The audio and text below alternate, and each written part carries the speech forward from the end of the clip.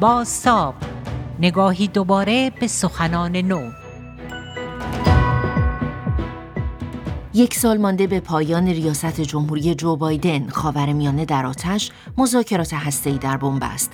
آیا ایالات متحده باید در مواجهه با جمهوری اسلامی تغییر استراتژی بدهد؟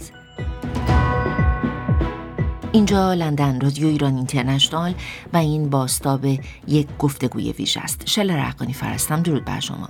ترکیب کلماتی مثل آوار، آژیر، موشک، تفنگ، بوی باروت و رد خون خاورمیانه امروز را توصیف می‌کند. جدا از جنگ غزه، شبه نظامیان تحت حمایت جمهوری اسلامی بیش از هر زمان دیگری تحت فشار قرار گرفتند و هر تصمیمی می‌تواند به شعله‌ورتر شدن آتش جنگ در منطقه منجر شود.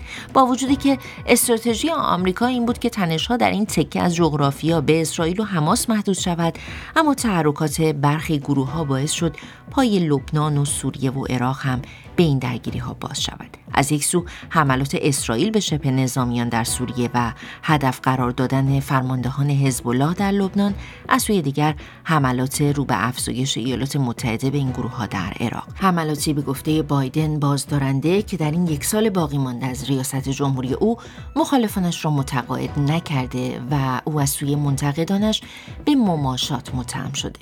همزمان مذاکرات هسته‌ای میان کشورهای مانده در برجام و آمریکا با جمهوری اسلامی به جایی نرسیده. سمیرا قرایی همکارم در گفتگو با آبرام پیلی، معاون فرستاده ویژه جو بایدن در امور ایران، از احتمال تغییر رویکرد آمریکا در منطقه میپرسد و از اینکه آیا کاخ سفید قصد دارد در مورد سیاست‌هایش در قبال جمهوری اسلامی تجدید نظر کند.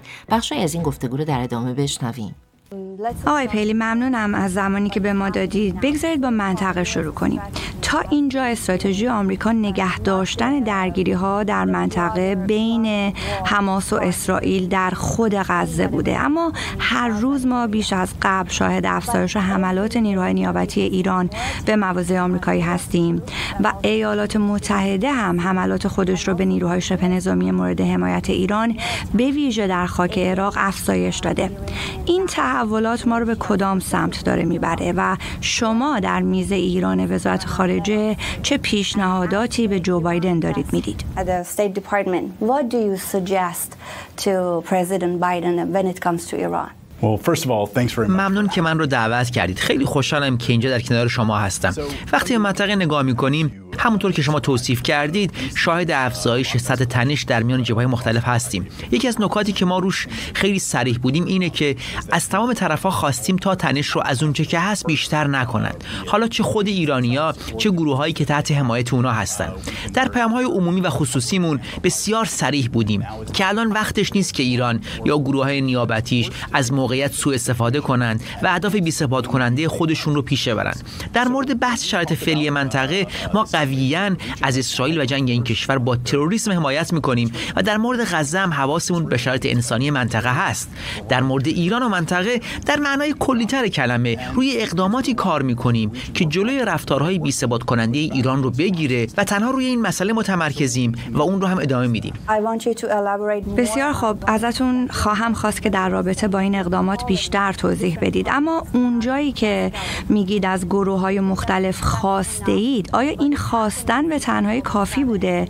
اونچه که ما در منطقه دیدیم از 7 اکتبر تا به امروز، این افزایش تنش، اگر اینها رو نگاه کنید میتونید بگید که خواستن صرف مؤثر بوده؟ نکتتون درسته، کلمات کافی نیستن. به همین خاطر هم هست که همه گزینه‌ها رو روی میز داریم. خود رئیس جمهور و وزیر خارجه خیلی صریح گفتن که برای حفاظت از منافعمون و پیشبرد اهدافمون در منطقه از تمامی گزینه‌ها استفاده می‌کنیم. علاوه بر خواستن از طرف‌های درگیر، در کنار همراهان و متحدان بین‌المللیمون ایستادیم و ائتلاف هم تشکیل دادیم. به حوثی‌ها و حملات غیر مسئولانه به کشتی‌ها اشاره کردید. ما همراه با بیش از 20 کشور دیگه عملیات پراسپریتی گاردین رو آغاز کردیم تا امنیت دریایی رو تأمین کنیم و جلوی این حملات رو بگیریم. حملاتی که روی همه و از جمله کشورهای منطقه تاثیر داره. هر وقت لازم بوده برای منافعمون دست به عمل زدیم. همچنان از تمام ابزارهایی که در اختیار داریم، چه به شکل یک جانبه و چه به شکل چند جانبه استفاده می‌کنیم، ولی همچنان کارهای بیشتری هم هست که میشه انجام داد.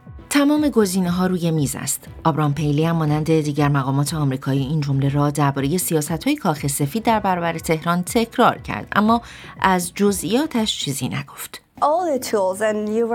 تمامی ابزارهاتون، جایی هم داشتید میگفتید که تمامی گزینه‌ها. آیا هیچ کدوم اینها شامل اقدامی مستقیم علیه جمهوری اسلامی ایران میشه؟ ببینید، من اینجا گزینه‌هامون رو مرور نخواهم کرد، اما اگر نگاهی بکنیم به مجموعه رفتارهای بی‌ثبات کننده ایران، از پیشرفت‌های برنامه‌های هسته‌ایش گرفته تا حمایت از تروریسم، تا نقض حقوق بشر در داخل، دادن سلاح به حوثی‌ها، به روسیه، این فهرست بسیار طولانیه. ما همیشه به صراحت گفتیم که برای پیشبرد منافعمون هر کاری لازم باشه می‌کنیم و گزینه‌ای رو از روی میز برنمی‌داریم. می‌دونیم که کلمات به تنهایی کافی نیستن، اما از سوی دیگر هم می‌دونیم که بسیار مهمه که همین کلمات و خواسته‌ها دقیق و صریح بیان بشن تا ایران متوجه باشه. پس حالا برنامه روشنتون برای برخورد با ایران چیه؟ برای برخورد با این حمایت‌ها؟ ببینید، بعضی از این حمایت‌ها تازه نیست و از قدیم انجام شده. من اقداماتمون رو اینجا مرور نمی‌کنم، اما بگذارید به تعدادیش اشاره بکنم. عملیات پراسپریتی گاردین رو داریم و نکته مهمش اینه که تنها آمریکا نیست که داره از ایران و حوثی‌ها می‌خواد که این اقدامات رو متوقف کنند. جامعه جهانی چنین چیزی می‌خواد. هم ایران و هم حوثی‌ها در صحنه جهانی به خاطر این اقدامات منزوی هستند. اقدام دیگر تلاشاییه که مدت‌هاست داشتیم و الان بیشترشون هم کردیم تا انتقال پول و سلاح به حوثی‌ها و دیگر گروه‌های تحت حمایت در منطقه رو متوقف کنیم. تحریم‌های زیادی هم وضع کردیم، به ویژه بعد از حمله 7 اکتبر. تحریم‌های در این رابطه و همچنین در رابطه با حمله به کشتی‌ها وضع کردیم. با متحدانمون همراهیم و گزینه‌هامون رو اعلام عمومی نمی‌کنیم و گزینه‌ای رو هم حذف نمی‌کنیم. ابزارهای ما برای برخورد با این موقعیت بسیار زیاده و متوجهیم که همچنان باید کار بیشتری هم انجام بدیم. البته از متحدان شما اسپانیا و ایتالیا علاقه به بودن در این ائتلاف نداشتند. باید به این نکته توجه بکنیم. با وضعیتی که در خاورمیانه پیش آمده، شاید مهمترین پرسش نقش بازدارندگی ایالات متحده و قدرت تاثیر آن باشد. پاسخ معاون فرستاده ویژه جو بایدن در امور ایران رو بشنویم. حالا به نظر شما آیا ایالات متحده در حال حاضر هیچ گونه بازدارندگی در خاورمیانه داره؟ ببینید، وقتی به خاورمیانه به عنوان یک کلیت نگاه می‌کنیم، ما نسبت به رونق و شکوفایی ثبات این منطقه نگاهی مثبت و سازنده داریم. من نمیتونم بگم باقی متحدان ما چه نگاهی دارن، اما خود ما صریح گفتیم که چی می‌خوایم و با متحدانمون هم حرف زدیم تا با رفتارهای بی‌ثبات کننده در منطقه مقابله کنیم. شما چی می‌خواید در منطقه؟ میخوایم به تمامی رفتارهای بی‌ثبات کننده ایران در منطقه بپردازیم و میخوایم به یک خاورمیانه شکوفا و آرام برسیم.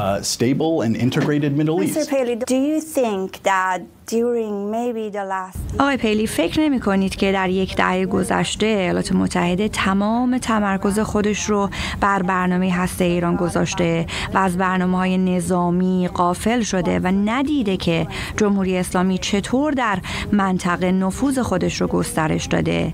آیا ایالات متحده نمیتونست کار بیشتری برای برخورد با نفوذ جمهوری اسلامی در منطقه انجام بده؟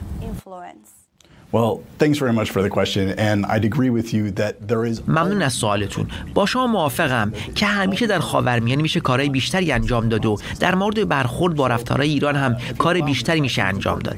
اما اگر بهم اجازه بدید، من میخوام یه مقدار کلی‌تر نگاه کنم و از سیاست کلی بایدن در قبال ایران حرف بزنم.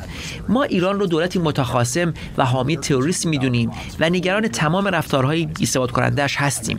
به برخی از این رفتارها اشاره کردم. شما هم به دادن تسلیحات و حمایت از تروریسم اشاره کردید. مدت‌های مدیدیه که این مسئله موجب نگرانی ماست و روش تمرکز کردیم. اما نکته‌ای که میخوام بگم اینه که ما فقط روی یک مسئله متمرکز نمیشیم. سیاست ما در قبال ایران در سال 2024 معطوف به تمامی رفتارهای مخرب ایران خواهد بود. از برنامه هسته‌ای گرفته تا نقض حقوق بشر در داخل تا ارسال سلاح به گروه‌های نیابتی. سیاست ما در قبال ایران یعنی مقابله با تمام این رفتارهای بی‌ثبات کننده و مخرب. We view our Iran policy as pushing back against this full range of destabilizing behavior. Mr. Paley, since 1984. آقای پیلی، از سال 1984 ایالات متحده جمهوری اسلامی رو دولت حامی تروریسم نامیده. آیا شما میرید با چنین دولتی مذاکره میکنید؟ پیش از شما راب مالی معتقد بود که تنها راه پیش رو مذاکره است. شما کجا میستید؟ شما نظرتون راجع به مذاکره چه هست؟ اون هم با دولتی که خود شما در تمام طول این گفتگو تاکید کردید که دولتی حامی تروریسمه.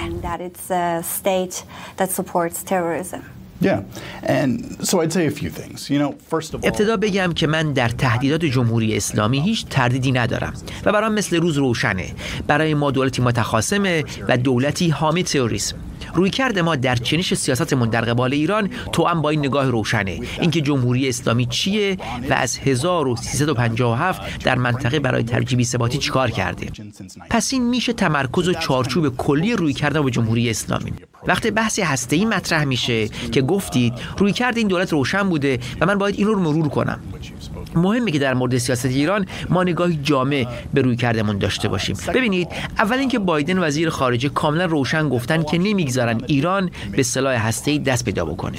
دوم اینکه به روشنی گفتیم برای این کار تمام گزینه‌ها رو روی میز داریم. همزمان گفتیم از شخص رئیس جمهور گرفته تا زیر دستاش که دیپلماسی تنها راه و بهترین راه برای رسیدن به توافقی مؤثر و پایاست که در طولانی مدت هم کار میکنه. اما در مرحله فعلی ما خیلی از این توافقی دوریم، چرا که ایران دست از تنش‌زایی بر نمی‌داره. تنش‌زایی در منطقه، عدم همکاری با آژانس بین‌المللی انرژی اتمی و بیرون در بایسی بگم نگرانی‌های آمریکا و جامعه جهانی به هیچ عنوان برای ایران جدی نیست. پس ما وضعیت رو با چشمانی باز رصد می‌کنیم. So we view the situation in a very clear-eyed manner and we'll continue to approach it as such. آنچه شنیدید بازتاب یک گفتگوی ویژه بود با آبرام پیلی، معاون فرستاده ویژه جو بایدن در امور ایران. من فرستاده فرستم تا بازتاب یک گفتگوی ویژه دیگر راهتان روشن.